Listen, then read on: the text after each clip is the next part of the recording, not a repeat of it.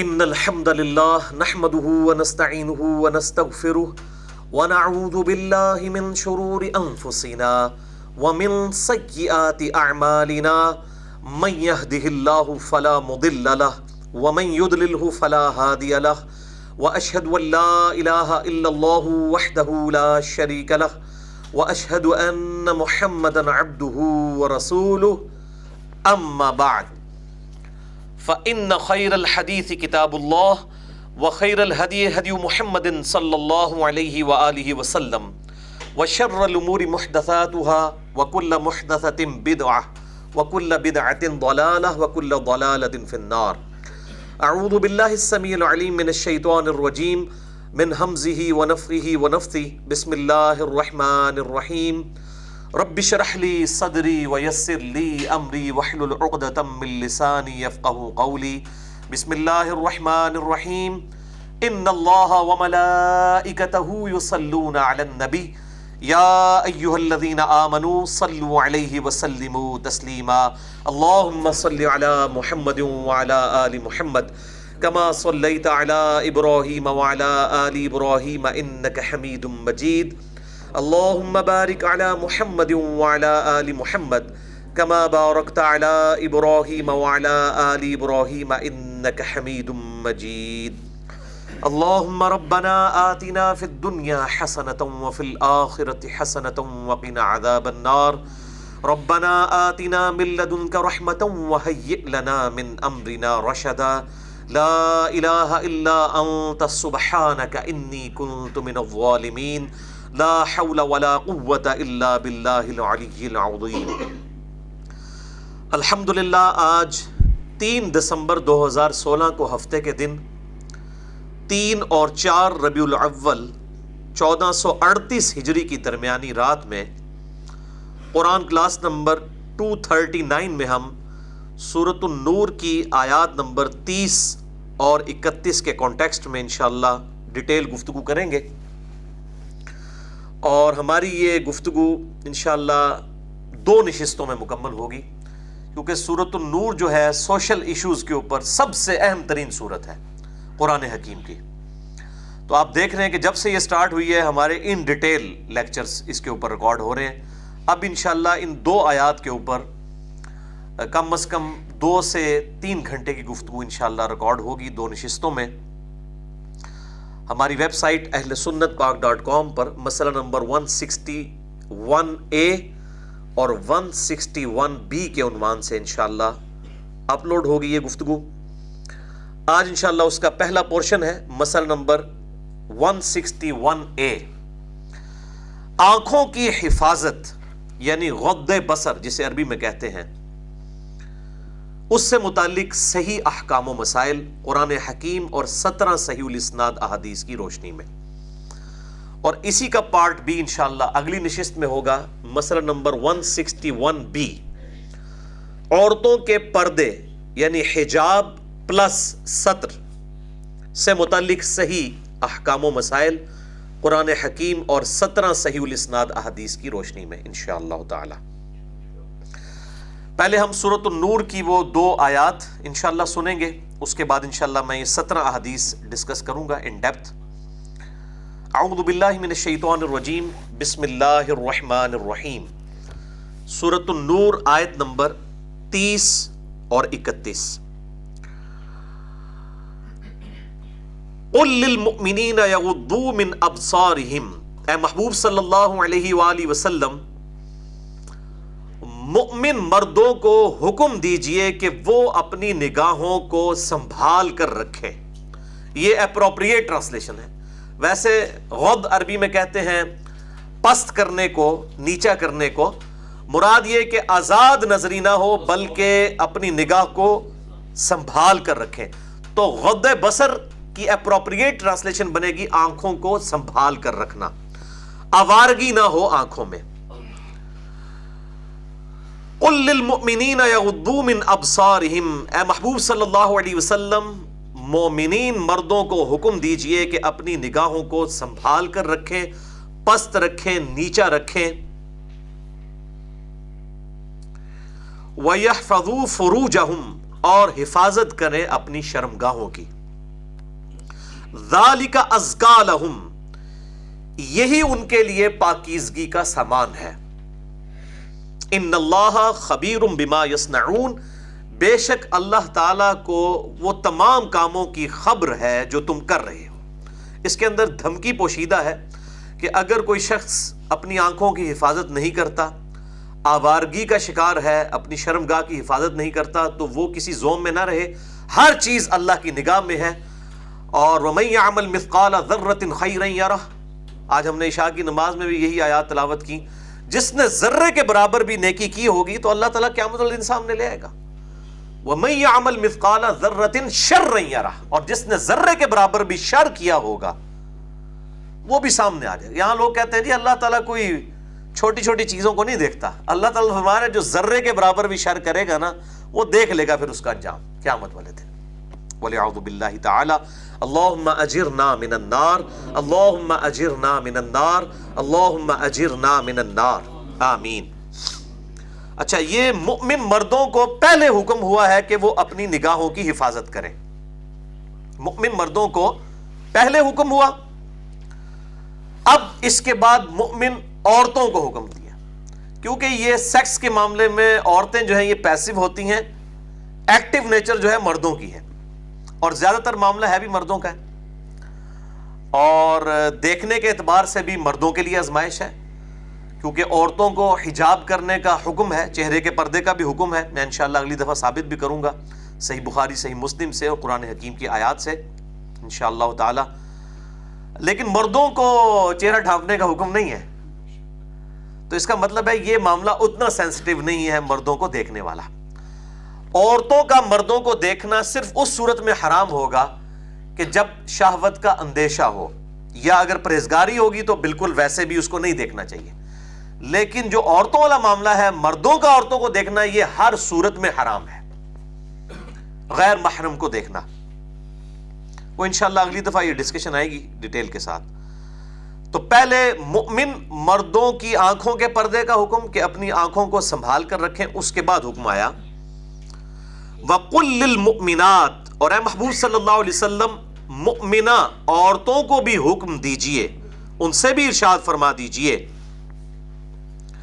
یغضضن من ابصارہن، کہ وہ بھی اپنی آنکھوں کی حفاظت کریں، اپنی آنکھوں کو سنبھال کر رکھیں. آوارگی نہ ہو ان کی آنکھوں میں، ان کی آنکھوں میں بھی شرم و حیا ہونی چاہیے. وَيَحْفَظْنَ فُرُوجَهُنْ، اور وہ بھی اپنی شرمگاہوں کی حفاظت کریں. وَلَا يُبْدِينَ زِينَتَهُنْ، اور وہ اپنی زینت کو ظاہر نہ کریں، إِلَّا مَا ظَهَرَ مِنْهَا، ہاں مگر جو اس میں سے خود بخود ہی ظاہر ہو جائے. مثال کے طور پر ایک عورت ہے، اس کا قد بہت لمبا ہے، اب اپنا قد تو چھپا نہیں سکتی، تو یہ وہ چیز ہے جو خود بخود ظاہر ہو جانے والی ہے، جس کے بغیر گزارا نہیں ہے. اسی طریقے سے ایک عورت چہرے کا نقاب کرتی ہے تو بہرحال آنکھیں تو اسے کسی درجے میں کھولنی پڑیں گی، ورنہ تو اس کے لیے چلنا محال ہو جائے گا. تو اب یہ آنکھوں والا جو معاملہ ہے اس کی کسی نہ کسی درجے میں اجازت ہے. باقی یہ آیت کافی لمبی ہے اور یہ آج کا ٹاپک نہیں. میں انشاءاللہ اس آیت کو پوری ڈیٹیل کے ساتھ اگلی دفعہ ڈسکس کروں گا. صرف اس آیت نمبر 31 کا یہ پورشن اور آیت نمبر 30 اس کے کانٹیکسٹ میں آج ہم نے تفصیلی گفتگو کرنی تھی، اس لیے میں اس آیت کو یہیں پر چھوڑتا ہوں. بھائیو، سورۃ النور کی آیت نمبر 30 اور 31 کے کانٹیکسٹ میں اور سورۃ المؤمنون کے پہلے رکوع کے کانٹیکسٹ میں ایک بڑی اہم حدیث ہے. وہ حدیث صحیح بخاری میں انٹرنیشنل نمبر کے مطابق 6474 ہے، 6474، اور مشکات المصابیح میں بھی انٹرنیشنل نمبر کے مطابق 4812 ہے کہ آپ صلی اللہ علیہ وآلہ وسلم نے ارشاد فرمایا، جو شخص مجھے اپنی زبان اور شرمگاہ کی حفاظت کی گارنٹی دے دے، ضمانت دے دے، میں محمد صلی اللہ علیہ وآلہ وسلم اسے جنت کی ضمانت دیتا. بہت بڑی ضمانت ہے، بہت ہی بڑی ضمانت ہے زبان اور شرمگاہ کی حفاظت کے اعتبار سے. یہ بڑی اہم حدیث تھی اور سورۃ المؤمنون کا پہلا رکوع بھی اس کانٹیکسٹ میں بہت اہم تھا. اسی لیے میں نے سورۃ المؤمنون کے پہلے رکوع کے کانٹیکسٹ میں 1.25 گھنٹے کی گفتگو ریکارڈ کروا دی ہے یہیں پر الحمدللہ. اور وہ ویڈیو جو ہے وہ ہزاروں نہیں اور لاکھوں بھی نہیں بلکہ ملینز آف پیپل تک وہ ویڈیو کے کلپس پہنچے ہیں الحمدللہ. بڑی اہم ویڈیو ہے اس اعتبار سے. اور اس کا عنوان تھا مسئلہ نمبر 155 اہل سنت پاک .com پہ. مسئلہ نمبر 155 مشت زنی یعنی ہینڈ پریکٹس، سیکس، نکاح، نکاح متع، نکاح مسیار، اینل سیکس، اورل سیکس اور بڑی عمر کی رضاعت کا ایشو اور فیملی پلاننگ. یہ تمام ٹاپکس میں نے الحمدللہ 1.25 گھنٹے کے اندر کور کیے تھے اور ان کے پھر الگ سے بھی کلپس بھی اپلوڈ ہوئے اور الحمدللہ وہ لاکھوں لوگوں تک پہنچے ہیں اور ان کی ہدایت کا سبب بھی بنے ہیں الحمدللہ. لیکن ہمارا آج کا جو ایکسکلوسیو ٹاپک ہے وہ غض بصر یعنی نگاہوں کو سنبھال کے رکھنا، نگاہوں کو نیچا رکھنا، آنکھوں کی حفاظت کرنا، بد نگاہی سے بچنا. یہ ہے آج کا ٹاپک بد نگاہی کی حرمت سے متعلق. غض عربی زبان میں کہتے ہیں پست کرنے کو، نیچا کرنے کو، اور اپروپریٹ ٹرانسلیشن اردو میں بنے گی آنکھوں کو سنبھال کر رکھنا، آنکھوں کا مس یوز نہ کرنا، بد نگاہی سے بچنا.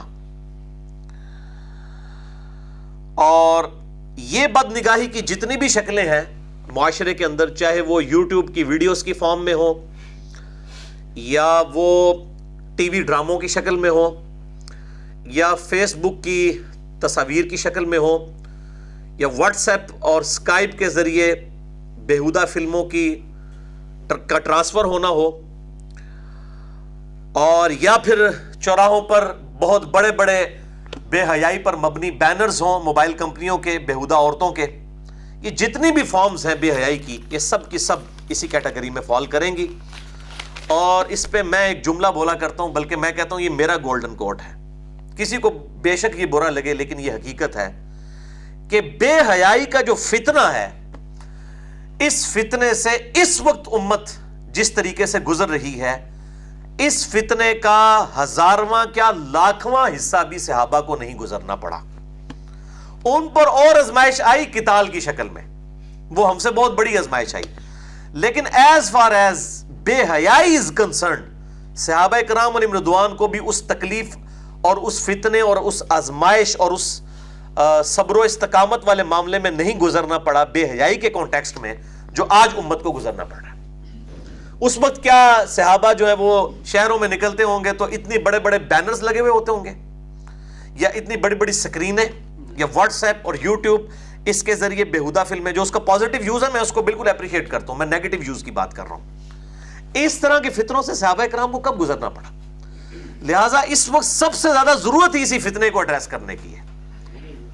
جب بھی آپ دیکھیں کہ بے حیائی اتنا بڑا فتنہ ہے، جب بھی ہم پبلکلی ڈسکشن کرتے ہیں گناہ کے معاملے میں کہ جی گناہ سے بچیں، تو پہلا خیال ہی بے حیائی سے متعلق آتا ہے. جب بھی کوئی شخص کہتا ہے نا جی دعا کریں اللہ تعالیٰ مجھے بچا کے رکھے، تو وہ سارے کا سارا جو ہے اس کا سینٹر پوائنٹ جو ہے وہ بے حیائی ہوتی ہے. باقی تو ساری کی ساری چیزیں فروئی ہیں. اصل میں جو گناہ ہے وہ ہے ہی بے حیائی ہے. بلکہ آپ جس بھی گناہ کو ڈیپ ڈگ کرنا شروع کریں گے الٹیمیٹلی اس کے اندر سے بے حیائی والا عنصر نکل آئے گا. اس لیے یہ بہت بڑا فتنہ ہے. اور یہ جتنے بھی ماڈرن فارمز ہیں واٹس ایپ کے ذریعے، اسکائپ کے ذریعے، اور اب تو یہ اگلے دن میں جیو پہ بھی دیکھ رہا تھا، ایک خبر چلی ہے انٹرنیشنل میڈیا پہ بھی چلی ہے کہ ایون آپ اپنے گھروں کے اگر ٹی وی بند بھی کر دینا، جن ٹی ویز کے اندر اور نئے جو موبائل آئے ہیں ان کے اندر کیمرے لگے ہوئے ہیں، تو وہ جو کیمرہ بنانے والی کمپنیاں ہیں یا ٹی وی بنانے والی کمپنیز ہیں وہ آپ کی ویڈیو اتار سکتے ہیں بند حالت میں بھی. اور بڑا خطرناک معاملہ ہے. اسی لیے ہمارے جو ڈیفنس کے ادارے ہیں ان کے اندر انہوں نے ایسی جگہوں پہ میٹنگز ہی منع کر دی ہیں جہاں پر ٹی وی لگا ہو یا اس طریقے سے موبائل اس قسم کے لے کے جانا، وہ پرماننٹلی بین کر دیا گیا. اس طرح ٹیکنالوجی رائز کر چکی ہے. اس طرح کی یو ایس بیز آ گئی ہیں کہ اگر آپ کے کمپیوٹر میں صرف یو ایس بی لگا دی جائے، وہ آپ کو تو سڑک سے گری پڑی ملے گی اور آپ بڑے شوق سے کہیں چلو مفت آتا ہے. آپ اپنے کمپیوٹر میں لگا دیتے ہیں تو آپ کے کمپیوٹر کا سارا ڈیٹا جو ہے وہ انٹرنیٹ کے ذریعے ایکسیس کیا جا سکتا ہے. یہ بڑا خطرناک معاملہ ہے. یہ الیکٹرانک جو ہے وہ کس نہج پہ ترقی کر چکی ہے ہم سوچ بھی نہیں سکتے. اور یہ کوئی گپ شپ والا معاملہ نہیں، یہ حقیقت ہے. چونکہ میری اپنی انجینئرنگ کی فیلڈ ہے، میں اس کو سمجھتا ہوں کہ یہ اس طریقے تک چیزیں ہو سکتی ہیں. اور مجھے بھی لوگ وہ ای میلز کر کے پوچھ رہے ہوتے ہیں کہ جی ہم اسکائپ کے ذریعے جو ہے وہ وائف سے بات کرنا چاہ رہے ہیں. بھائی اسکائپ کے ذریعے بھی اگر بات کرنی ہے تو کوشش کریں کہ حجاب کا اہتمام کیا جائے، کیونکہ یہ ویڈیو صرف آپ تک نہیں رہتی ہیں. کل کو کوئی اس طریقے سے اس ویڈیو کو جو ہے وہ اٹھا کے تو نیٹ پہ چڑھا سکتا ہے، وہی کمپنیاں اٹھا کے چڑھا سکتی ہیں. تو یہ کوئی بھی نہ واٹس ایپ نہ فیس بک نہ باقی معاملات، اس میں کتنے سائبر کرائم والا ایشو ہو رہا ہے آج کل. اب پاکستان میں بھی قانون پاس ہو چکا ہے سائبر کرائم کے حوالے سے، بلکہ اگلے دن لاہور میں ایک نوجوان کو 2 سال کی سزا بھی ہوئی ہے. اس نے کسی عورت کی اس طریقے سے تصویر جو ہے وہ نیٹ کے اوپر اس کو اڈوب فوٹو شاپ کے ذریعے چڑھا دی، تو اس نے کیس کیا تو اس کو سزا ہو گئی ہے. اور ناقابل ضمانت جرم ہے. پاکستان کے اب جو قانون پاس ہوا ہے نا، اس میں یہ ناقابل ضمانت جرم ہے اور جرمانہ الگ سے. تو یہ معاملات بڑے خطرناک ہیں، اس میں بڑی احتیاط کی ضرورت ہے. اور یہ سب کی سب چیزیں یہ خطوات الشیاطین ہیں، خطوات الشیطان ہیں، شیطان کے یہ راستے ہیں مختلف، یہ اس کے سمجھ لیں کہ جال ہیں. قرآن حکیم میں انہی کو اللہ تبارک و تعالیٰ نے کئی مقامات پر خطوات الشیطان کہا ہے. انہی چیزوں کو جو بے حیائی کی طرف لے جانے والی چیزیں ہیں. اسی کانٹیکسٹ میں ہم سورۃ النور کی آیت نمبر 19 اور 20 بھی پچھلے دنوں میں کور کی تھی. میں یہاں پر ریپیٹ کرتا ہوں، اب آپ کو اس کی انٹینسٹی بھی فیل ہوگی. اعوذ باللہ من الشیطان الرجیم، بسم اللہ الرحمن الرحیم. یا ایھا الذین آمنوا، اے ایمان والو، لا تتبعوا خطوات الشیطان، مت پیروی کرو شیطان کے راستوں کی. یعنی شیطان کے راستے بے شمار ہیں، صراط مستقیم ایک ہی ہے. یہ کہتے ہیں نا سارے راستے حق کے ہیں، حق کا راستہ ہمیشہ ایک ہی ہوتا ہے. جمع کا صیغہ گمراہی کے لیے آتا ہے، نور سنگولر کا صیغہ ہے ہدایت کے لیے، ظلمات جمع کا صیغہ ہے گمراہیوں کے لیے، اندھیروں کے لیے. مت پیروی کرو شیطان کے راستوں کی. وَمَن يَتَّبِعْ خُطُوَاتِ الشَّيْطَانِ، تو جو کوئی بھی پیروی کرے گا، اتباع کرے گا شیطان کے راستوں کی، فَإِنَّهُ يَأْمُرُ بِالْفَحْشَاءِ وَالْمُنکَرِ، تو بے شک شیطان تو اسے بے حیائی کا حکم دے گا اور گناہ کے کاموں کا. اب دیکھ لیں اللہ تعالیٰ نے بھی ٹاپ آف دا لسٹ جو چیز رکھی ہوئی ہے نا وہ بے حیائی ہے.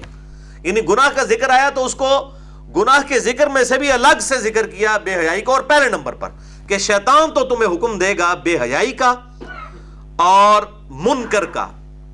منکر کہتے ہیں وہ چیز جس سے طبیعت خود بخود انکار کرتی ہے. جیسے ہر انسان کو وحی کی انٹروڈکشن سے پہلے بھی یہ بات پتا ہے کہ جھوٹ بولنا برا ہے، سچ بولنا اچھا ہے.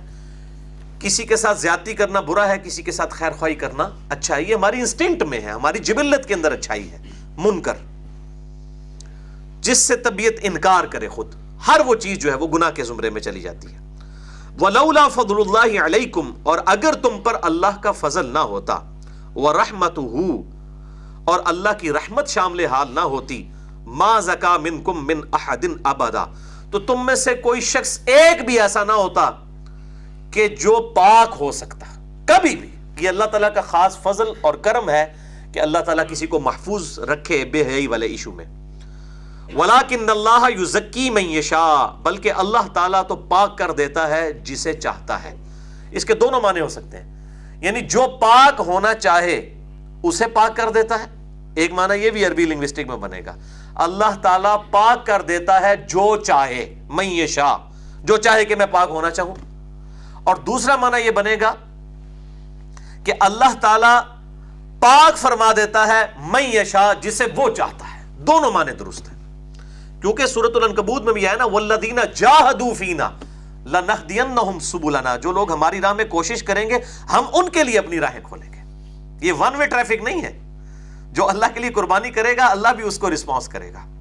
الحمدللہ. واللہ سمیع علیم، اور اللہ تعالیٰ سننے والا اور علم والا ہے. ہر چیز اس کے علم میں ہے، ہر چیز وہ سن رہا ہے. اللہ تعالیٰ فرشتوں کا محتاج نہیں ہے کسی کے گناہوں کا یا نیکیوں کا حساب رکھنے کے لیے. یہ تو صرف ہماری تسلی والے معاملات ہیں جو فرشتے اٹیچ ہیں. بھائیو، آج کی نشست چونکہ غد بصر یعنی نگاہوں کی حفاظت سے ریلیٹڈ ہے، بد نگاہی سے اجتناب سے متعلق. باقی جو عورتوں کے حجاب اور ستر والا ایشو ہے وہ انشاءاللہ میں اگلی دفعہ ڈسکس کروں گا انہی آیات کے کانٹیکسٹ میں، اور سورۃ الاحزاب کی کچھ آیات بھی ڈسکس کروں گا سورۃ النور کے ساتھ ساتھ انشاءاللہ. تو غد بصر کے حوالے سے آج 17 صحیح الاسناد احادیث میں نے کور کرنی ہے، اور ساتھ ساتھ میں انشاءاللہ تعالیٰ اپنا بے لاگ تجزیہ اور تبصرہ بھی کروں گا ان احادیث کے اوپر آج کے اعتبار سے بھی، کیونکہ یہ احادیث آج کے زمانے میں اگر پڑھی جائیں گی تو ان کو اس اعتبار سے دیکھنا بھی ہوگا۔ اور یہ 17 کا عدد میں نے اسی نسبت سے لیا ہے کہ دن رات میں فرض نماز کی رکعتوں کی تعداد جو ہے وہ 17 ہے، جس پہ اہل سنت اور اہل تشیع کا اجماع ہے۔ فجر کے 2 فرض، ظہر کے 4، عصر کے 4، مغرب کے 3 اور عشاء کے 4۔ تو یہ 17 کی نسبت، یہ نسبتیں اس لیے لی جاتی ہیں کہ اللہ تعالیٰ کی نسبت سے ہے، یہ میں نے اپنی نہیں بنائی ہوئی ہے کوئی ضرب تقسیم کر کے۔ اللہ تعالیٰ بھی چیزیں پسند فرماتا ہے، بخاری اور مسلم کی حدیث ہے اللہ تعالیٰ وطر ہے اور وطر کو پسند فرماتا ہے، یعنی اللہ تعالیٰ آڈ ہے، وطر کہتے ہیں عربی میں آڈ کو، طاق کو، اللہ ایک ہے نا، ایک طاق ہے، تو اللہ تعالیٰ طاق کو پسند فرماتا ہے۔ نمازیں بھی دیکھیں اس نے طاق رکھی ہیں 5، 17 رکھتے ہیں، یہ بھی طاق ہے۔ اسی طریقے سے جو طواف کعبہ کے چکر ہیں وہ بھی 7 ہیں، آسمان بھی 7 ہیں، تو اللہ تبارک و تعالیٰ نے کئی معاملات میں آرڈ کو پسند فرمایا۔ تو یہ 17 صحیح الاسناد احادیث ڈسکس کرنے سے پہلے میں اپنی فیورٹ بک کا تعارف بھی کروا دوں۔ آج انشاءاللہ اسی کتاب کے حوالے سے میں سارے ریفرنسز بھی دوں گا، اور یہ ہے میرے بھائیوں مشکات المصابیح، جسے میں نے نام دیا ہے انسائکلوپیڈیا آف حدیث۔ صحیح بخاری، صحیح مسلم، ترمذی، ابو داؤد، نسائی، ابن ماجہ سمیت 13 کتابیں اہل سنت کی، ان کتابوں کا سمجھ لیں یہ نوٹس ہیں۔ 6294 احادیث کا مجموعہ ہے۔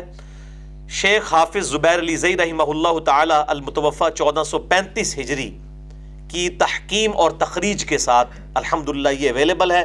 اس کا PDF 3 جلدوں میں ہماری ویب سائٹ اہل سنت پاک.com پہ 18 MB کی 3 فائلز ہیں، وہ ڈاؤن لوڈ آپ کر سکتے ہیں، اویلیبل ہے۔ اسی لیے میں نے اس کے تعارف پہ پورا لیکچر بھی دیا ہے، مسئلہ نمبر 111B، مشکات المصابیح کا مکمل تعارف۔ اگر یہ کتاب آپ کے پاس ہے اور فری اویلیبل ہے، ڈاؤن لوڈ کر لیں، تو آپ سمجھ لیں کہ آپ کے پاس انسائکلوپیڈیا آف حدیث موجود ہے۔ بخاری، مسلم، ابو داؤد نہ بھی ہوں تب بھی یہ کتاب سفیشینٹ ہے الحمدللہ اکثر معاملات کے اندر الحمدللہ۔ اور یہ سورۃ النور میں ہی مشکات المصابیح کا نام بھی آ جائے گا۔ سورۃ النور کی آیت نمبر جو 35 ہے، جس میں اللہ تعالیٰ نے اپنے نور کی مثال دی ہے کہ جیسا کہ ایک طاقچے میں ہے، یہ مشکات المصابیح کا نام بھی اسی آیت سے ڈیڈکٹ کیا گیا ہے، میں نے تعارف میں بتایا بھی ہے۔ انشاءاللہ وہ جب آیات آئیں گی تو میں انشاءاللہ دوبارہ سے اس کا ذکر بھی کر دوں گا۔ بہرحال اسی مشکات المصابیح میں اسی شرم و حیا کے ٹاپکس سے ریلیٹڈ جتنی بھی چیزیں ہیں، ان کے اوپر ایک پورا الگ سے چیپٹر ہے دوسری جلد کے اندر، کتاب النکاح مشکات المصابیح کا، جس میں آپ کو کمبائنڈ فارم میں صحیح بخاری، صحیح مسلم اور باقی احادیث کی کتابوں سے احادیث بڑی انٹلیکچوئل ترتیب کے ساتھ سب چیپٹرز کے ساتھ مل جائیں گی۔ کتاب النکاح، اور کتاب النکاح میں 302 احادیث ہیں، ویسے نمبر بھی خطرناک ہے 302۔ تو 302 احادیث انٹرنیشنل نمبر کے مطابق 3080 سے لے کر 3381 تک کتاب النکاح چیپٹر میں، یہ آپ ضرور پڑھیں۔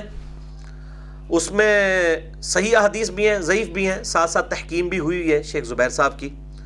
بہرحال میں نے مشکات میں اس چیپٹر سے اور اس چیپٹر سے ہٹ کے بھی جہاں پر آج کے ٹاپک سے ریلیٹڈ احادیث تھیں، بڑی محنت کے ساتھ تلاش کر کے، بجائے کہ لوگوں کو 50 کتابیں خرید کے دی جائیں، میں مشکات کے نمبر بتا دوں گا آپ کو، بخاری مسلم کے نمبر نہیں بتاؤں گا۔ یہ بتا دوں گا یہ حدیث بخاری مسلم سے لی ہے، کیونکہ ہماری پرائمری بکس تو وہی ہیں، بخاری، مسلم، ابو داؤد، ترمذی، نسائی، ابن ماجہ، الموطا امام مالک، مسند امام احمد، یہ سیکنڈری بک ہے لیکن انہی سے ڈیڈکٹ کی گئی ہے، لہٰذا اس کے نمبرز آ جائیں گے۔ تو اس کی تحکیم اور تخریج کے دوران آپ کو فٹ نوٹ پہ بخاری مسلم کا نمبر بھی مل جائے گا، اور بخاری مسلم کے علاوہ جو احادیث ہیں ان کی صحیح یا ضعیف ہونے کی سند کے اعتبار سے بھی تحقیق مل جائے گی کہ کس وجہ سے یہ ضعیف ہے، یا یہ سند حسن ہے تو کیوں ہے، وہ پوری ڈیٹیل آپ کو شیخ زبیر صاحب نے بڑی محنت کی ہے الحمدللہ، اللہ تعالیٰ ان کو جزائے خیر دے، اور اللہ تعالیٰ ان کو نیک کاموں کا اجر عطا فرمائے، ان کی برائیوں سے درگزر فرمائے۔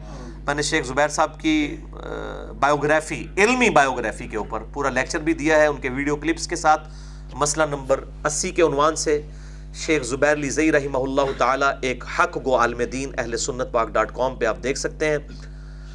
اب ان 17 احادیث کی طرف آئیے۔ پہلی حدیث صحیح بخاری اور صحیح مسلم کی متفق علیہ حدیث ہے اور مشکات میں اس کا نمبر ہے 86۔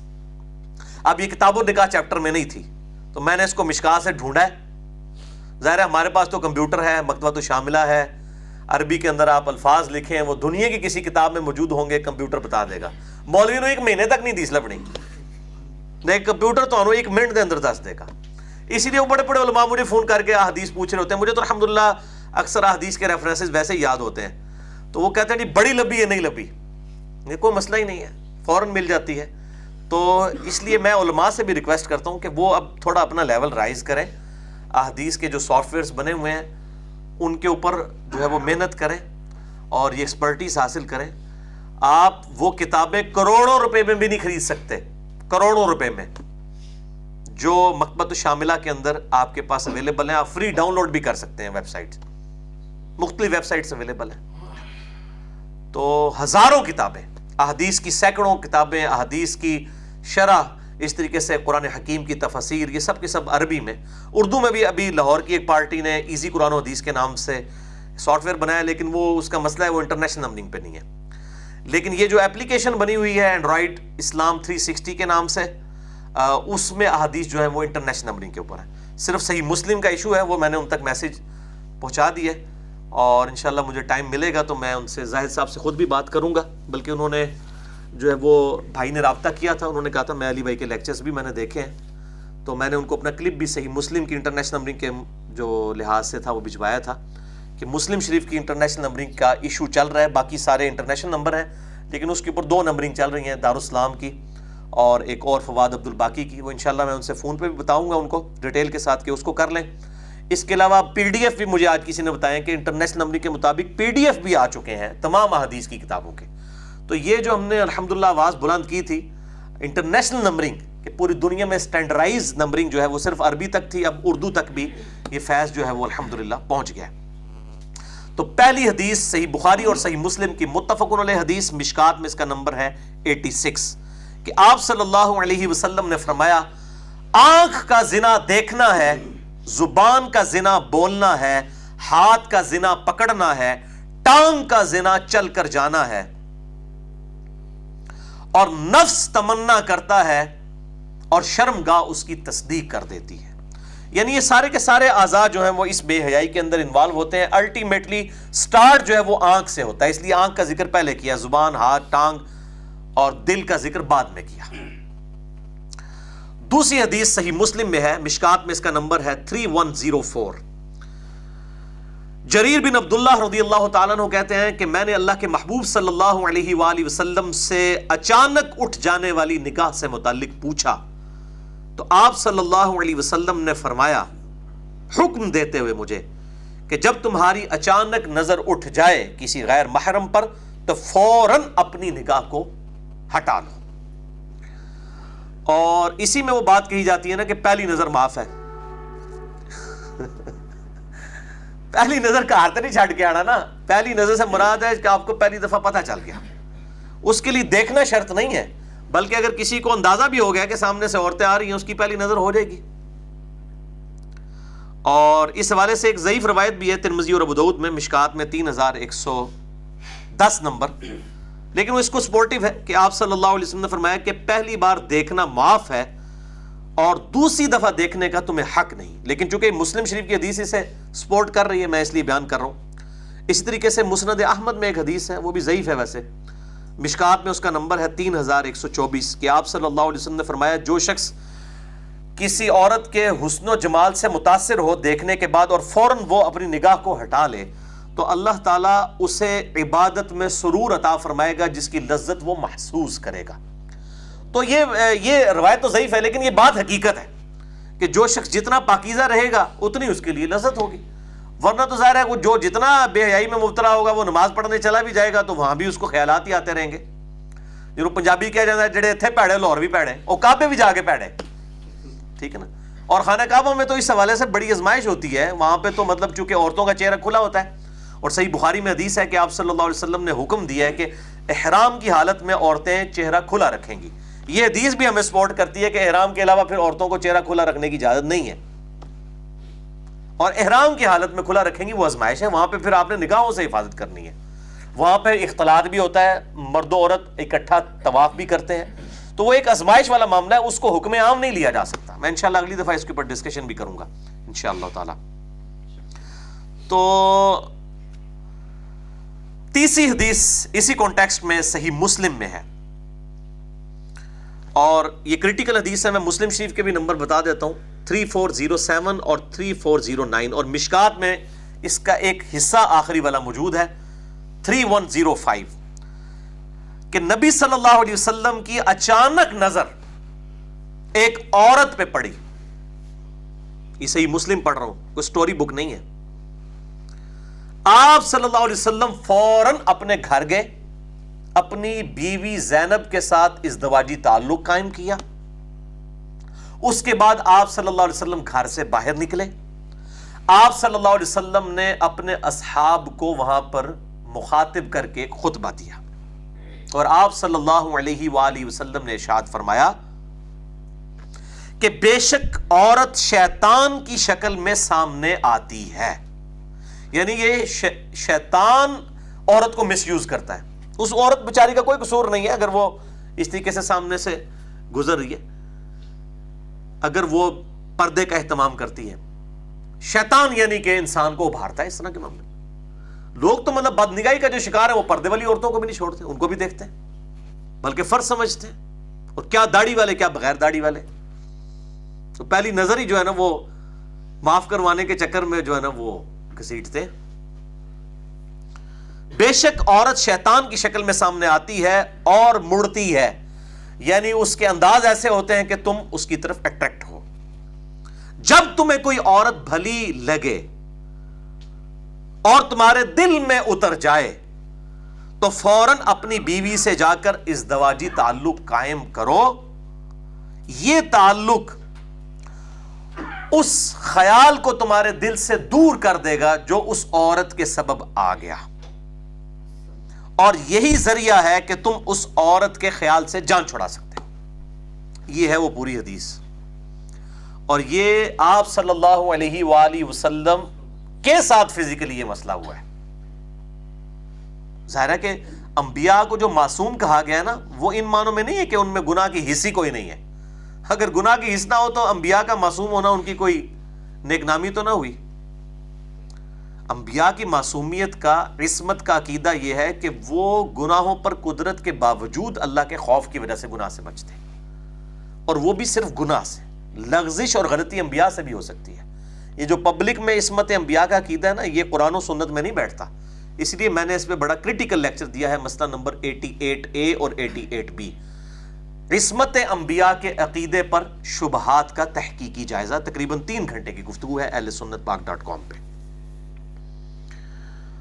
تو آپ صلی اللہ علیہ وسلم نے فرمایا کہ اپنی بیوی سے ازدواجی تعلق قائم کرو, اور اس میں یہ بھی الفاظ ہیں کہ تمہاری بیوی کے پاس بھی وہی کچھ ہے جو اس عورت کے پاس ہے.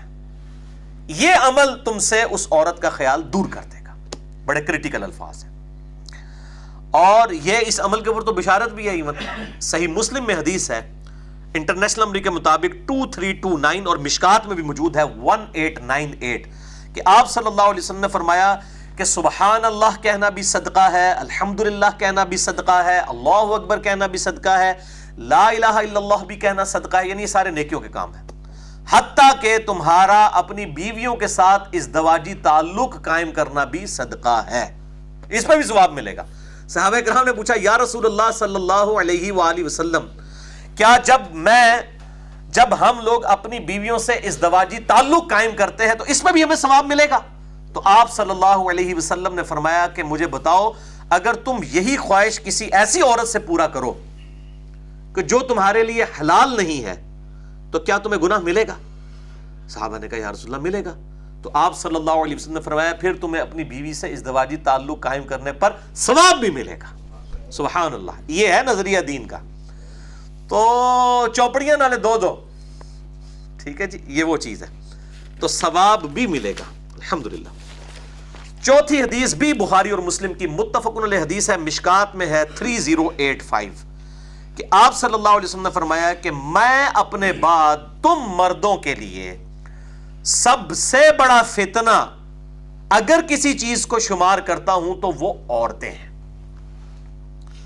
اچھا، یہ ویسے پرٹیکولر تو اس اعتبار سے ہے کہ خامدوں کو کہا گیا کہ اپنی بیویوں کے حقوق کا خیال رکھیں، یہ فتنہ ہے، آزمائش ہے، لیکن تعویل عام میں یہ اس معاملے میں بھی آتا ہے کہ عورتوں کا فتنہ مراد یہ کہ عورتوں کی طرف جو مردوں کا رجحان ہے وہ اللہ تعالیٰ نے بہت بڑی آزمائش بنائی ہے، اور بعض اوقات شادی شدہ لوگ جو ہیں ان کے لیے زیادہ بڑی آزمائش بن جاتی ہے۔ پانچویں حدیث صحیح مسلم سے، مشکات میں اس کا نمبر ہے 3086۔ آپ صلی اللہ علیہ وسلم نے فرمایا کہ دنیا بہترین اور سرسبز و شاداب ہے، یعنی اللہ تعالیٰ نے دنیا میں یہ لذتیں رکھی ہوئی ہیں، اللہ تمہیں خلیفہ بنانے والا ہے، یعنی آپ صلی اللہ علیہ وسلم صحابہ سے رخصت ہو رہے ہیں، امت سے جا رہے ہیں اور کہہ رہے ہیں کہ تمہیں اللہ تعالیٰ اس زمین پر حکومت دے گا، اور پھر اللہ دیکھے گا تم کیسے اعمال کرتے ہو، تم دنیا اور عورتوں کے فتنے سے بچنا۔ دو چیزیں فرمائی، دنیا کی محبت، دنیا کے مال کی محبت، دنیا کے عہدے کی محبت، اور عورتوں کا فتنہ، کیونکہ بنی اسرائیل میں پہلا فتنہ عورتوں کی وجہ سے ہوا تھا۔ یہ ہمارے پنجاب میں بھی ایک محاورہ بولا جاتا ہے نا، زار زن اور زمین، زار مال کو کہتے ہیں، زن عورت کو، اور زمین بھی وہ مال کی اسی کیٹیگری میں آتا ہے۔ یعنی دنیا میں دو ہی فتنے ہیں، مال کا فتنہ ہے اور عورت کا فتنہ ہے۔ فتنہ مال پہ میں نے الگ سے 1.5 گھنٹے کا لیکچر بھی دیا ہے، مسئلہ نمبر 51 کے عنوان سے، رزق حرام کی مذمت، دنیا پرستی کا انجام اور اس کا علاج، قرآن حکیم سے 11 آیات کراس ریفرنس کے طور پر، اور بخاری اور مسلم سے 17 صحیح الاسناد احادیث، وہاں بھی میں نے 17 حدیث بیان کی تھی، یہ 17 کا عدد وہاں پہ بھی چلتا ہے۔ چھٹی حدیث بھی بخاری اور مسلم کی متفقن علیہ حدیث ہے، اور مشکات میں اس کا نمبر ہے 3515 کہ ایک آدمی نے نبی صلی اللہ علیہ وسلم کے گھر میں سوراخ سے جھانکا کہ چیک کرا کہ اندر ہے کہ نہیں، سوراخ سے جھانکا۔ آپ صلی اللہ علیہ وآلہ وسلم اپنے مبارک بالوں میں کھجلی کر رہے تھے، اور صحابہ کہتے ہیں آپ کے ہاتھوں میں لکڑی یا لوہے کی کوئی سلائی تھی جس کے ذریعے آپ صلی اللہ علیہ وسلم کھجلی کر رہے تھے۔ ظاہر ہے گھنے بال تھے اور کھجلی کے لیے اس طرح کی چیز کی ضرورت پڑ جاتی ہے، نیچرل پروسیس ہے۔ آپ صلی اللہ علیہ وسلم کو جب یہ بات پتہ چلی نا کہ یہ، اس نے آگے بتایا ہوگا کہ بھئی میں جھانک رہا تھا اس طریقے سے، میں نے چیک کیا تو میں اس لیے آپ اجازت لے کے اندر آئے ہوں، تو آپ صلی اللہ علیہ وآلہ وسلم نے فرمایا اگر میں تمہیں پہلے دیکھ لیتا کہ تم میرے گھر میں جھانک رہے ہو تو یہ لوہے اور لکڑی کی جو سلاخ ہے میں تمہاری آنکھوں میں چھپو کر تمہاری آنکھیں ختم کر دیتا۔ اور پھر آپ صلی اللہ علیہ وسلم نے فرمایا کہ دیکھنے کی وجہ ہی سے تو اجازت لینا مقرر کیا گیا ہے۔ یہ بڑے کریٹیکل الفاظ ہیں کہ یہ جو کہا گیا کہ گھر میں بغیر اجازت کے داخل نہ ہو، اور یہ آنکھوں کی وجہ سے مقرر کیا گیا ہے، اصل ایشو ہی آنکھیں۔ اسی کانٹیکسٹ میں بخاری اور مسلم میں ایک اور حدیث بھی ہے، مشکات میں اس کا نمبر ہے 3514 کہ آپ صلی اللہ علیہ وسلم نے فرمایا اگر کوئی شخص بلا اجازت تمہارے گھر میں جھانکے اور تم پتھر یا کنکر مار کے اس کی آنکھ پھوڑ دو تو تم پر کوئی گناہ نہیں ہے، قانوناً اس کے اوپر کوئی گرفت نہیں ہے اگر کسی کی آنکھ نکال دی جائے اس طریقے سے، کیونکہ بلا اجازت تو نہیں ہو سکتا، اجازت ہوگا ظاہر ہے عورتوں کو پھر پردے پہ کر لیا جائے گا، پھر تو گھر میں آنے کی اجازت ہے، لیکن بغیر اجازت کے کوئی دیکھتا ہے جھانکتا ہے یہ چیز منع ہے۔ ساتویں حدیث صحیح مسلم میں ہے، مشکات میں 3100 اس کا نمبر ہے۔ آپ صلی اللہ علیہ وسلم نے فرمایا کہ آدمی، کوئی بھی مرد کسی دوسرے مرد کی شرمگاہ کو نہ دیکھے، نہ عورت کسی عورت کی شرمگاہ کو دیکھے۔ اجنبی، میاں بیوی والا معاملہ تو الگ سے ہے، میں نے مسئلہ نمبر 155 میں یہ چیز بتائی ہے۔ اور نہ کوئی مرد کسی دوسرے مرد کے ساتھ ایک کپڑے میں سوئے، اور نہ کوئی عورت کسی عورت کے ساتھ ایک کپڑے میں سوئے۔ تو اس سے یہ بات پتہ چل گئی کہ اب مرد کا بھی مرد کو دیکھنا، اس کے سطر کو دیکھنا حرام ہے، اور ران بھی جو ہے نا وہ سطر میں آتی ہے، لہذا یہ فٹ بال کے میچ تو فارغ ہو جائیں گے، فٹ بال اور ہاکی کے، پیچھے کرکٹ ہی بچے گی۔ تو کیونکہ حدیث ہے مسند احمد میں مشکات میں ہے 3114 کہ آپ صلی اللہ علیہ وسلم نے ایک صحابی کو دیکھا، اس کی ران کھلی ہوئی تھی، آپ صلی اللہ علیہ وآلہ وسلم نے فرمایا کہ اپنی رانوں کو ڈھانپو، رانے بھی سطر میں داخل ہیں، یعنی جو ڈیٹم لائن ہے مرد کے لیے ناف سے لے کر گھٹنوں تک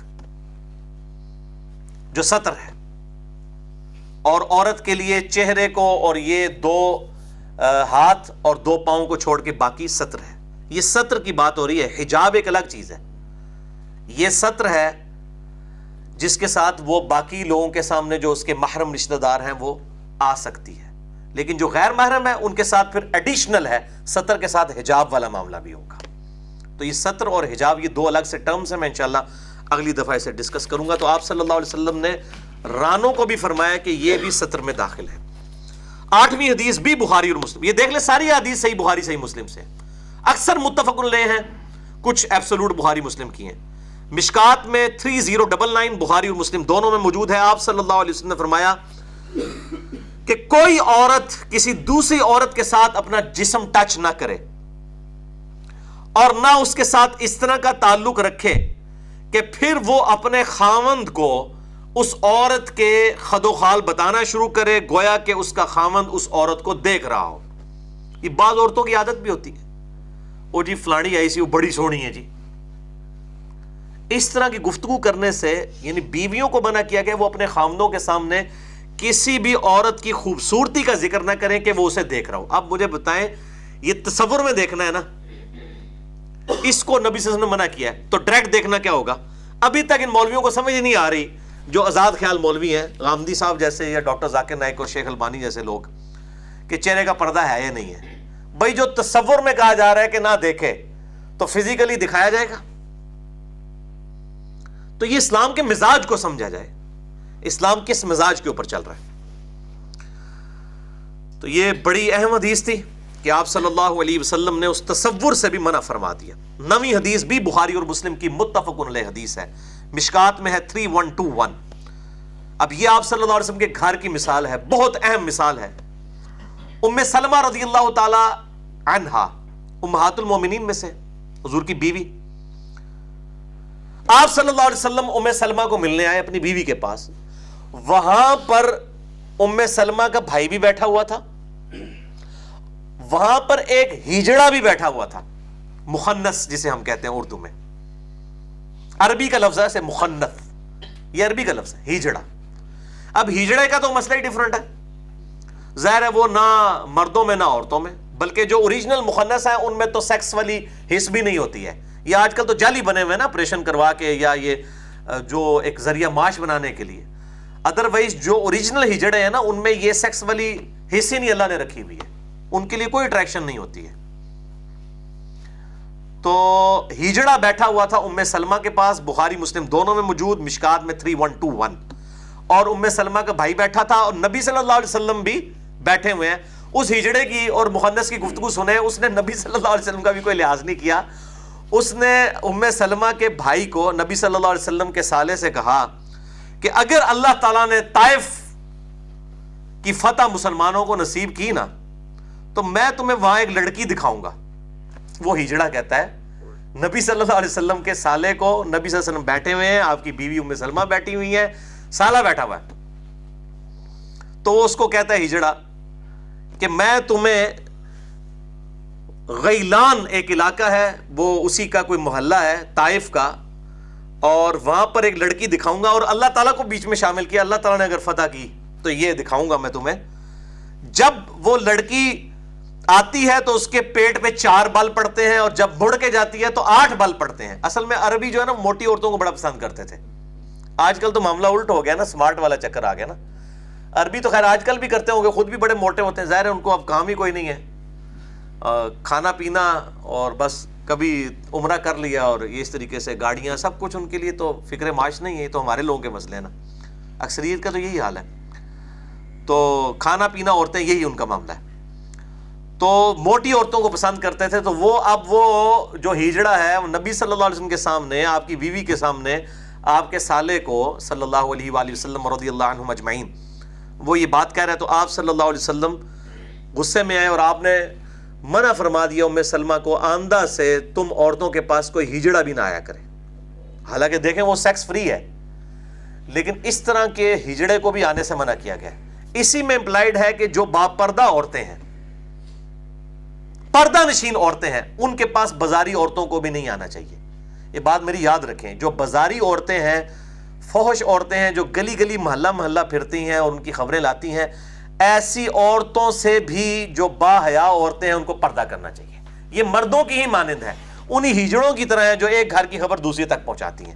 آپ صلی اللہ علیہ وسلم نے فرمایا آندہ سے کوئی اس طریقے سے نہ آئے.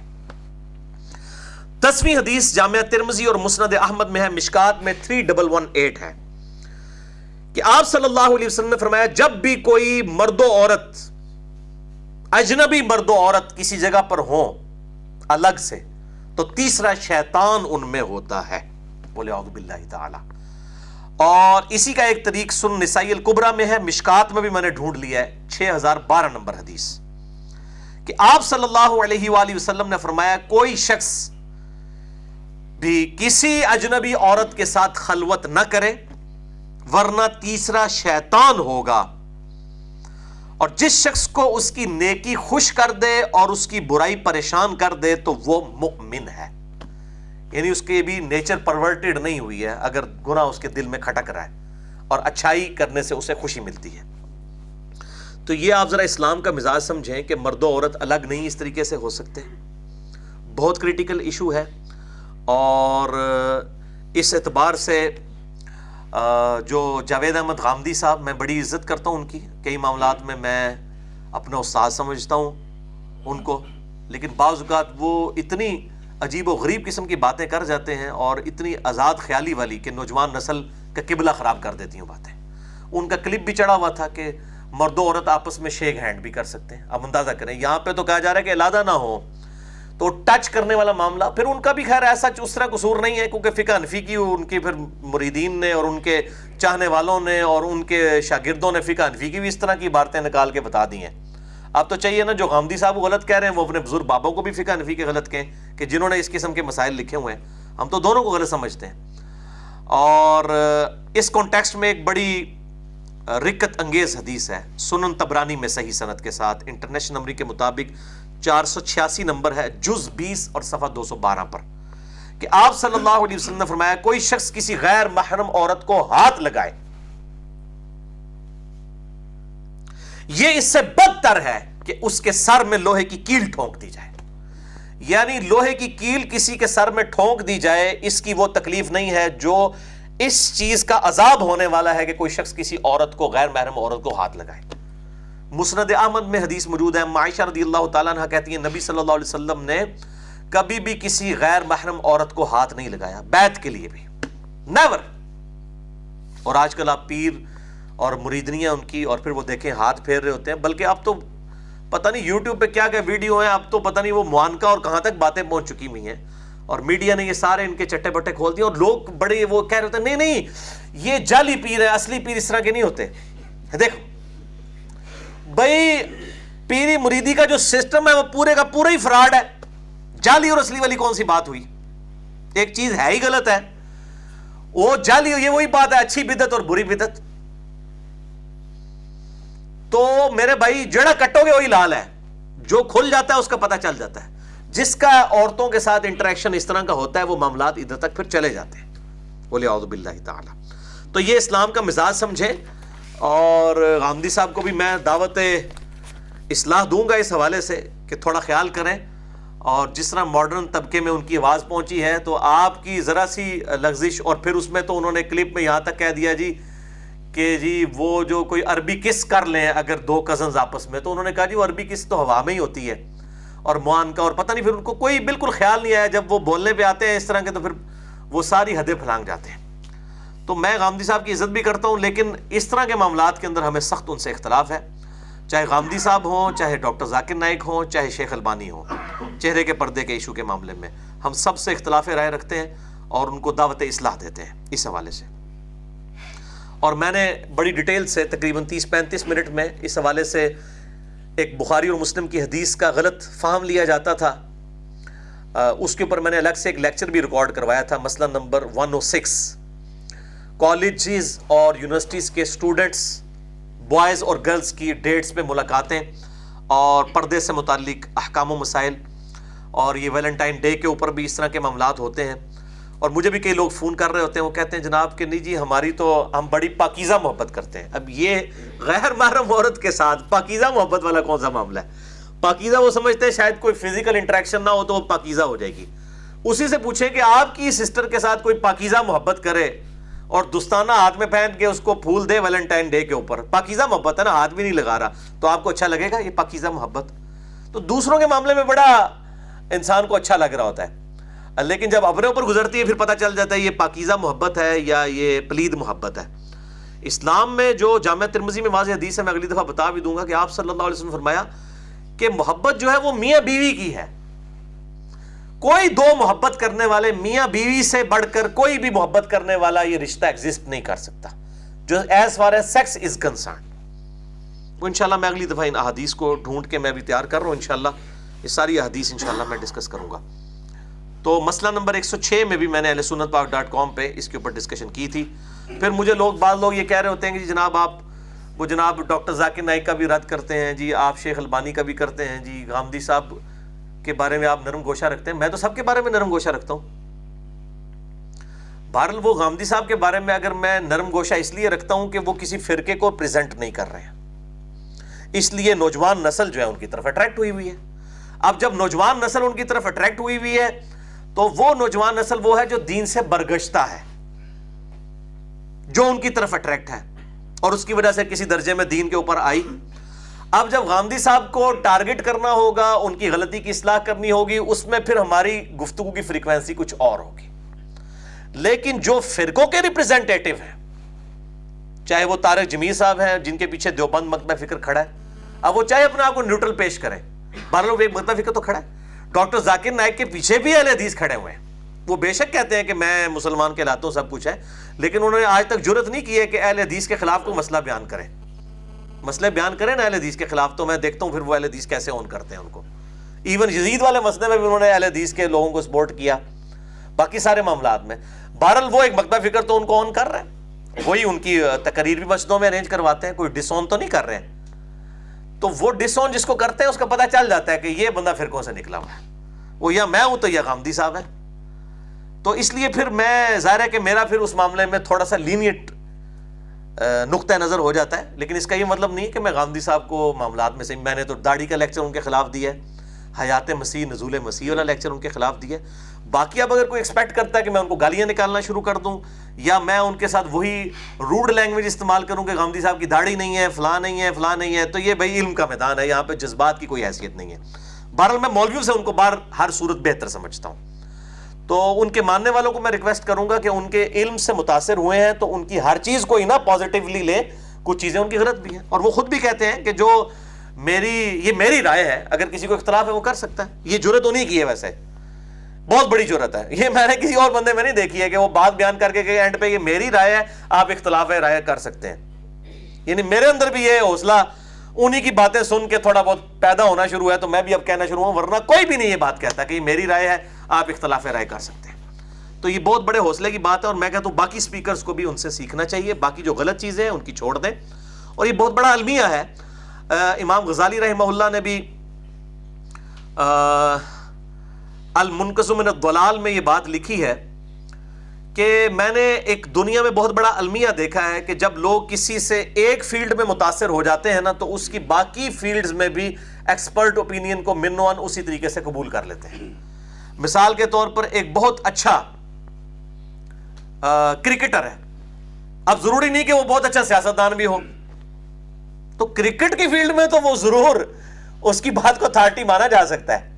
لیکن اگر وہ کہ چونکہ اب میں بہت بڑا اچھا کرکٹر ہوں لہٰذا میں اب سیاست کے بارے میں بھی جو بات کروں گا، میں جو دین کے بارے میں بھی بات کروں گا، وہ بھی اسی طریقے سے ایلیٹ ہوگی کیونکہ میں ورلڈ کپ جتایا ہے، تو یہ ضروری نہیں ہوگا. اسی طریقے سے ایک عالم دین ہے جس کی دین کی فیلڈ کے اندر کوئی ایکسپرٹیز ہے، تو اب وہ سمجھتا ہے چونکہ میری دین کے اندر ایکسپرٹیز ہے لہٰذا اب میں میڈیکل فیلڈ پہ بھی، انجینئرنگ کی فیلڈ پہ بھی بولوں گا. ضروری نہیں ہے کہ وہ ہمیشہ صحیح بولے، غلط بھی بول سکتا ہے.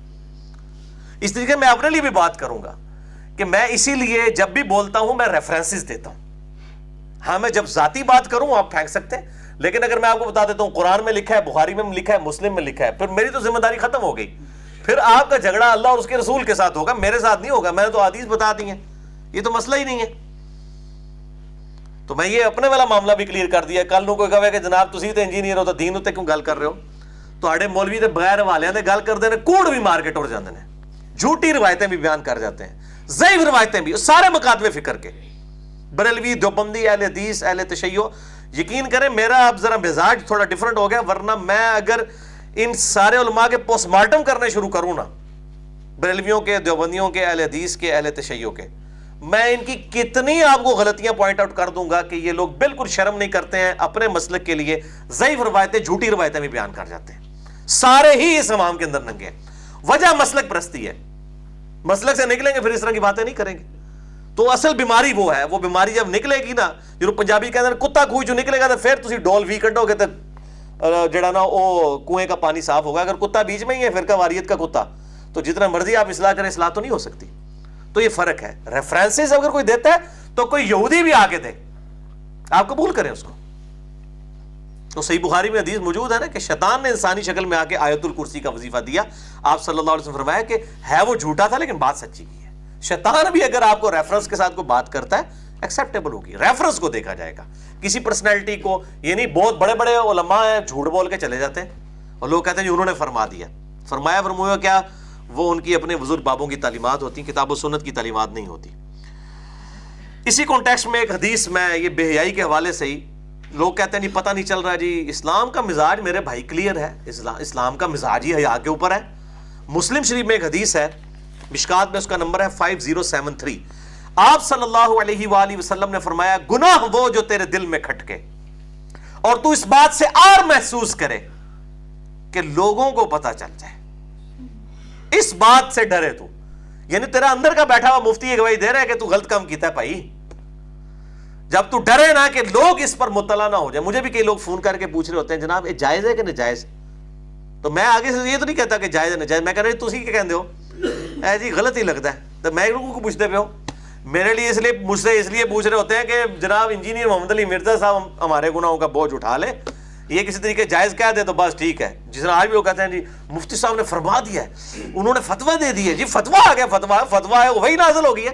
فتویٰ کہتے ہیں ایکسپرٹ اوپینین کو، کسی کا ذاتی خیال. فتویٰ تو چاہے آج کے کسی عالم کا ہو، چاہے آج سے 1400 سال پہلے کسی شخص کا فتویٰ ہو، نبی صلی اللہ علیہ وسلم کے علاوہ، اس سے علمی دلائل کے ساتھ اختلاف ہو سکتا ہے. امام مالک رحمہ اللہ فرمایا کرتے تھے قبر رسول کی طرف اشارہ کر کے کہ اس صاحب قبر کے علاوہ دنیا میں کوئی اور ایسا شخص نہیں گزرا کہ جس کی کچھ باتیں مقبول اور کچھ مردود نہ ہو، سوائے اس شخص کے اس کی تمام باتیں جو ہیں وہ مقبول ہیں، مردود کوئی نہیں ہے. اس شخص کے علاوہ ہر شخص سے اختلاف کیا جا سکتا ہے دلائل کی روشنی میں. علم کے میدان میں جذبات کی کوئی حیثیت نہیں ہوتی. کسی کا علمی یا اپنا جو دین کے اعتبار سے مرتبہ اپنی جگہ، لیکن علمی دلائل کے ساتھ اختلاف رائے اس کے ساتھ ہو سکتا ہے. یہ بڑی اہم بات ہے. اسی کانٹیکسٹ میں ایک جامعہ ترمذی میں حدیث ہے، مسند امام احمد میں بھی ہے اور مشکات میں 2773 ہے. سیدنا حسن ابن علی رضی اللہ تعالی عنہما کہتے ہیں، نبی صلی اللہ علیہ وسلم کے نواسے وعلیہ السلام، وہ کہتے ہیں کہ میں نے خود نبی صلی اللہ علیہ وسلم سے ایک بات سن کے یاد رکھی ہے کہ جو چیز تمہیں شک میں ڈال دے اسے چھوڑ دو. سچائی اطمینان دیتی ہے اور جھوٹ شک پر مبنی ہوتا ہے. سچائی وہ آپ کو اندر سے بتا رہی ہوتی ہے یہ سچ ہے، اور جھوٹ جو ہے وہ آپ کو شک میں ڈال دیتا ہے. یہ بڑی اہم چیز ہے. اس لیے میں یہ کہا کرتا ہوں اکثر کہ دنیا کے کسی بھی معاشرے میں آپ چلے جائیں، جھوٹ بولنے کو برا اور سچائی کو اچھا سمجھا جاتا ہے. کسی کو دھوکہ دینے کو برا، کسی کے ساتھ خیر خواہی کو اچھا سمجھا جاتا ہے. یہ ہماری انسٹنکٹ کے اندر ہے. تو یہ دونوں احادیث مسلم اور جامع ترمذی کو اسی کو سپورٹیو ہیں الحمدللہ.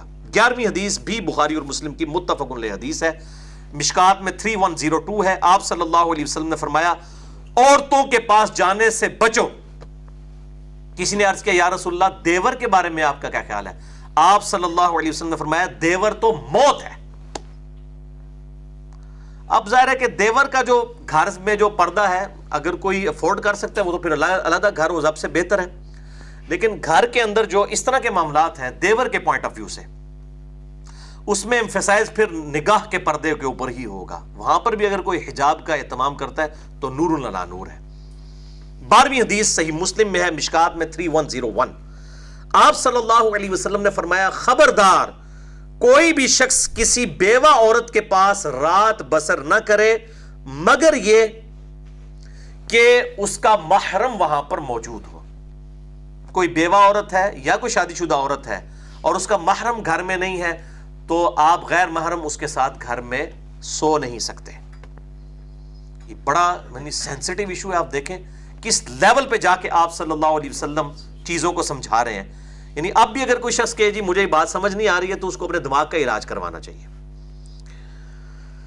اسی کانٹیکسٹ میں صحیح بخاری اور صحیح مسلم کی ایک متفق علیہ حدیث ہے، مشکات میں 2513 ہے کہ آپ صلی اللہ علیہ وسلم نے فرمایا کہ کوئی آدمی کسی اجنبی عورت کے ساتھ خلوت نہ کرے اور نہ عورت بغیر محرم کے سفر کرے. بغیر محرم کے سفر نہیں کر سکتی. وہیں پر ایک صحابی تھے، انہوں نے کہا یا رسول اللہ صلی اللہ علیہ وسلم میری بیوی حج کا ارادہ رکھتی ہے اور میرا نام جہاد کے لیے لکھا گیا ہے، قتال کے لیے. تو آپ صلی اللہ علیہ وسلم نے فرمایا کہ تم اس لسٹ میں سے نکل جاؤ، اپنی بیوی کے ساتھ جا کر حج کرو، یعنی اس کے محرم بن کے. آپ نے جہاد سے بھی پیچھے کر دیا. حتیٰ کہ اسی کانٹیکسٹ میں بخاری اور مسلم کی ایک اور حدیث ہے، مشکات میں 2514 ہے.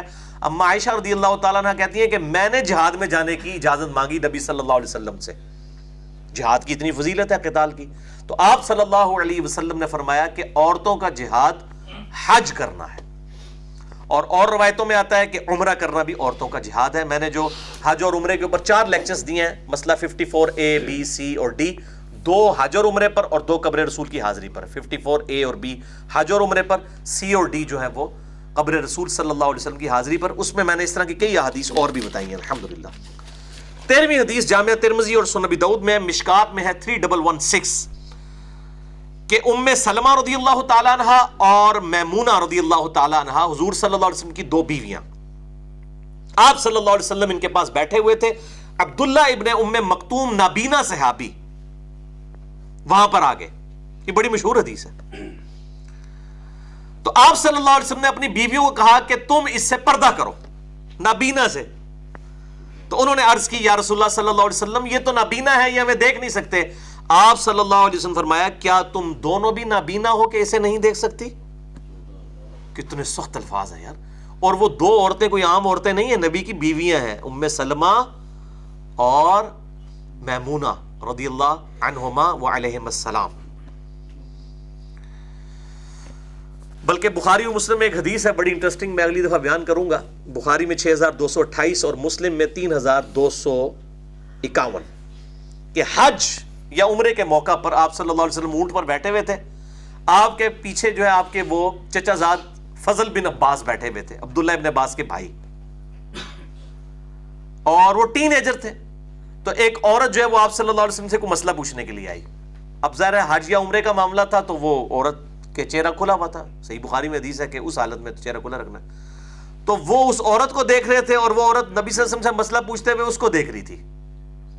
تو آپ صلی اللہ علیہ وسلم نے یوں اپنا ہاتھ مبارک پیچھے کیا اور اس کی گردن کو یوں موڑ دیا. پھر وہ دیکھنا شروع ہو گئے، پھر موڑ دیا. آپ صلی اللہ علیہ وسلم نے یعنی کہ اس وقت کا بھی لحاظ نہیں کیا کہ میں اسی وقت اس کو کہہ رہا ہوں. آپ صلی اللہ علیہ وسلم نے زبردستی اس کی یوں گردن موڑ دی پیچھے سے. اچھا یہ کیوں موڑ دی کہ آپ صلی اللہ علیہ وسلم کو پیٹھ کے پیچھے نظر آ رہا ہوتا تھا، ورنہ ایک بندہ پیچھے سے دیکھ رہا ہے کیسے آپ کو اندازہ ہوا؟ بخاری و مسلم میں حدیث ہے آپ کا یہ معجزہ تھا کہ آپ کو ان 2 آنکھوں کے ساتھ 360 ڈگری کا ویژن نظر آتا تھا. آپ اپنی پیٹھ کے پیچھے بھی دیکھتے تھے جیسا کہ سامنے دیکھتے تھے. یہ معجزہ پرماننٹلی اٹیچ معجزہ تھا. مسئلہ نمبر میرا 118 ریکارڈ ہے اس کے اوپر. آپ صلی اللہ علیہ وسلم کے پسینہ مبارک کے اوپر، اسی طریقے سے آپ صلی اللہ علیہ وسلم کے پیشاب سے متعلق، آپ صلی اللہ علیہ وسلم کے سائے سے متعلق وہاں پر میں نے یہ حدیثیں بھی بتائی ہیں. تو آپ صلی اللہ علیہ وسلم نے یوں کر کے ان کا چہرہ جو ہے وہ پھیر دیا. اب اس سے وہ لوگ رزلٹ نکال رہے ہوتے ہیں کہ جی عورت کا چہرہ کھلا تھا. وہ تو حج اور عمرے کا ذکر ہے، وہ تو ہم ثابت کریں گے کہ اس معاملے میں ایشو اور ہے، حج اور عمرے کے علاوہ ایشو اور ہے. حجاب اور ستر کے ایشو میں اگلی دفعہ انشاءاللہ ڈسکشن ہوگی. 14ویں حدیث بھی بخاری اور مسلم کی متفق علیہ حدیث ہے، مشکات میں 5071. یہ اب جو 14 15 16 17 یہ بڑی امپورٹنٹ ہے حیا کے پوائنٹ آف ویو سے. آپ صلی اللہ علیہ وسلم نے فرمایا حیا ہمیشہ خیر ہی لاتا ہے، حیا تو سراپا خیر ہی ہے، یعنی حیا کا انجام ہمیشہ خیر کی شکل میں ہوگا، حیا کرنے سے کسی کو نقصان نہیں ہوگا، ہمیشہ فائدہ ہی ہوگا۔ یعنی کوئی کہہ سکتا ہے یہ بندہ فلاں بڑا شرمیلا ہے، عورتوں میں لوگ کہتے ہیں چڈوئے گا، بہندے ہی نہیں ہے زنانی چاہ کے۔ اور اب آپ کو میں اگلی حدیث بتانے لگوں، نبی صلی اللہ علیہ وسلم نے ایسے لوگوں کو ڈانٹا ہے جو کسی شرمیلے شخص کو کسی معاملے میں آڑ دلائیں، تو نبی صلی اللہ علیہ وسلم نے ان کو ڈانٹا ہے۔ وہ حدیث سنیں، بخاری اور مسلم دونوں میں حدیث ہے، مشکات میں ہے 5070۔ انصار کا ایک شخص کسی شرمیلے آدمی کو، کوئی شرمیلا تھا، کوئی صحابی، اس کو وہ سمجھا رہا تھا کہ تو بالکل ہی شرمیلا ہے، بڑا سادہ سا ہے تو، اس میں الفاظ ہے وہ شرمیلا آدمی تھا۔ تو آپ صلی اللہ علیہ وسلم وہاں سے گزرے تو آپ صلی اللہ علیہ وسلم نے اس سمجھانے والے کو کہا کہ اس شخص کو چھوڑ دو، فَإِنَّ الْحَيَاءَ مِنَ الْإِيمَانِ، بے شک حیا تو ایمان میں سے ہے، بے ایمان کر لگا انہوں۔ یعنی وہ ہوتا ہی ہے کہ آپ اس طرح جب کسی کا چاکا کھولا جاتا ہے اور چاکا کھول ہی جاتا ہے، آپ صلی اللہ علیہ وسلم اگر اس کو قدرتی طور پہ اللہ تعالیٰ نے حیا والی نیچر عطا فرمائی، بخاری اور مسلم کی متفق علیہ حدیث ہے، صحابہ کہتے ہیں کہ نبی صلی اللہ علیہ وسلم میں کنواری عورتوں سے زیادہ شرم و حیا تھی، کنواری عورتوں سے زیادہ شرم و حیا تھی نبی صلی اللہ علیہ وسلم میں۔ تو آپ صلی اللہ علیہ وسلم نے ان کو کہا کہ چھوڑ دو اس کو، فَإِنَّ الْحَيَاءَ مِنَ الْإِيمَانِ، بے شک حیا جو ہے وہ ایمان میں سے ہے۔ 16ویں حدیث صحیح بخاری میں ہے، مشکات میں 5072۔ آپ صلی اللہ علیہ وسلم نے فرمایا کہ لوگوں تک جو سابقہ انبیاء کرام علیہم السلام کے اقوال پہنچے ہیں، ان میں سے ایک بہترین قول یہ بھی ہے، اگلے انبیاء کی وحی میں بھی، صرف نبی صلی اللہ علیہ وسلم کے اس شریعت میں نہیں، اگلی انبیاء کی وحی میں بھی۔ وہ قول کیا ہے؟ اذا لم تستحی فاصنع ما شئت، کہ اگر تم میں حیا نہیں ہے نا تو جو مرضی کرو۔ یعنی اگر کوئی شخص بے حیا ہے، اس سے کوئی بھی گناہ آپ ایکسپیکٹ کر سکتے ہیں۔ اگر کوئی شخص بے حیائی پہ اتر آیا ہے تو پھر کوئی گناہ بھی کر سکتا ہے۔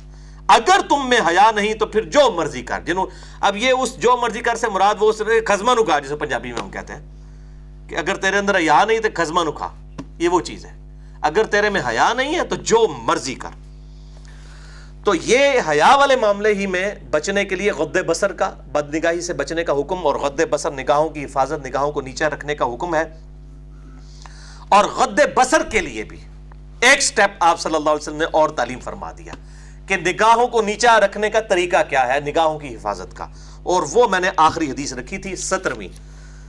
یہ حدیث بھی بخاری اور مسلم کی متفق علیہ حدیث ہے اور مشکات میں ہے 3080، اور کتاب النکاح چیپٹر مشکات المصابیح کا اس کی پہلی حدیث ہی یہی لے کے آئے ہیں۔ وہ میں نے اس کو آخری نمبر پہ رکھا ہے کیونکہ علاج تھا اس میں، کہ آپ صلی اللہ علیہ وسلم نے فرمایا کہ نوجوانوں کی جماعت تم میں سے جو استطاعت رکھتا ہو، فائنینشلی بھی اور سیکچولی بھی، دونوں اعتبار سے،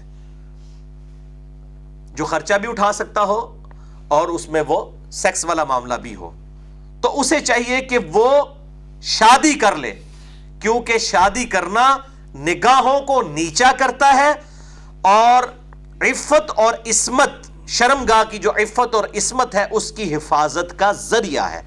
اور جو استطاعت نہ رکھے تو وہ روزے رکھ لیا کرے اپنی شہوت کو ٹھنڈا کرنے کے لیے۔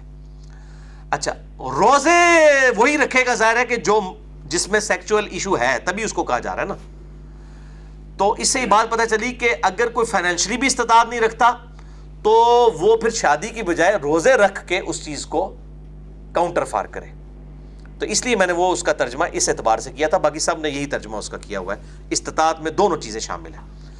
تو آپ صلی اللہ علیہ وسلم نے اس میں الفاظ بھی استعمال فرمائے، اغض للبصر، یہ شادی کرنا تمہاری نگاہوں کو غض بصر کا ذریعہ، اس کو نیچا رکھنے کا، سنبھالنے کا ذریعہ بن جائے گا، اور تمہاری شرمگاہ کی حفاظت کا ذریعہ بھی بن جائے گا۔ تو روزے رکھ کے اپنی شہوت کو ٹھنڈا کریں۔ ایک علاج میں نے بھی اس میں آگے تجویز کیا، جب لوگوں کو ہم یہ حدیث سناتے ہیں نا تو کہتے ہیں جناب جی روزے تے گرمیاں دے مشکل نہ، جناب رمضان کے روزے مشکل سے رکھتے ہیں، تو روزے کون رکھے؟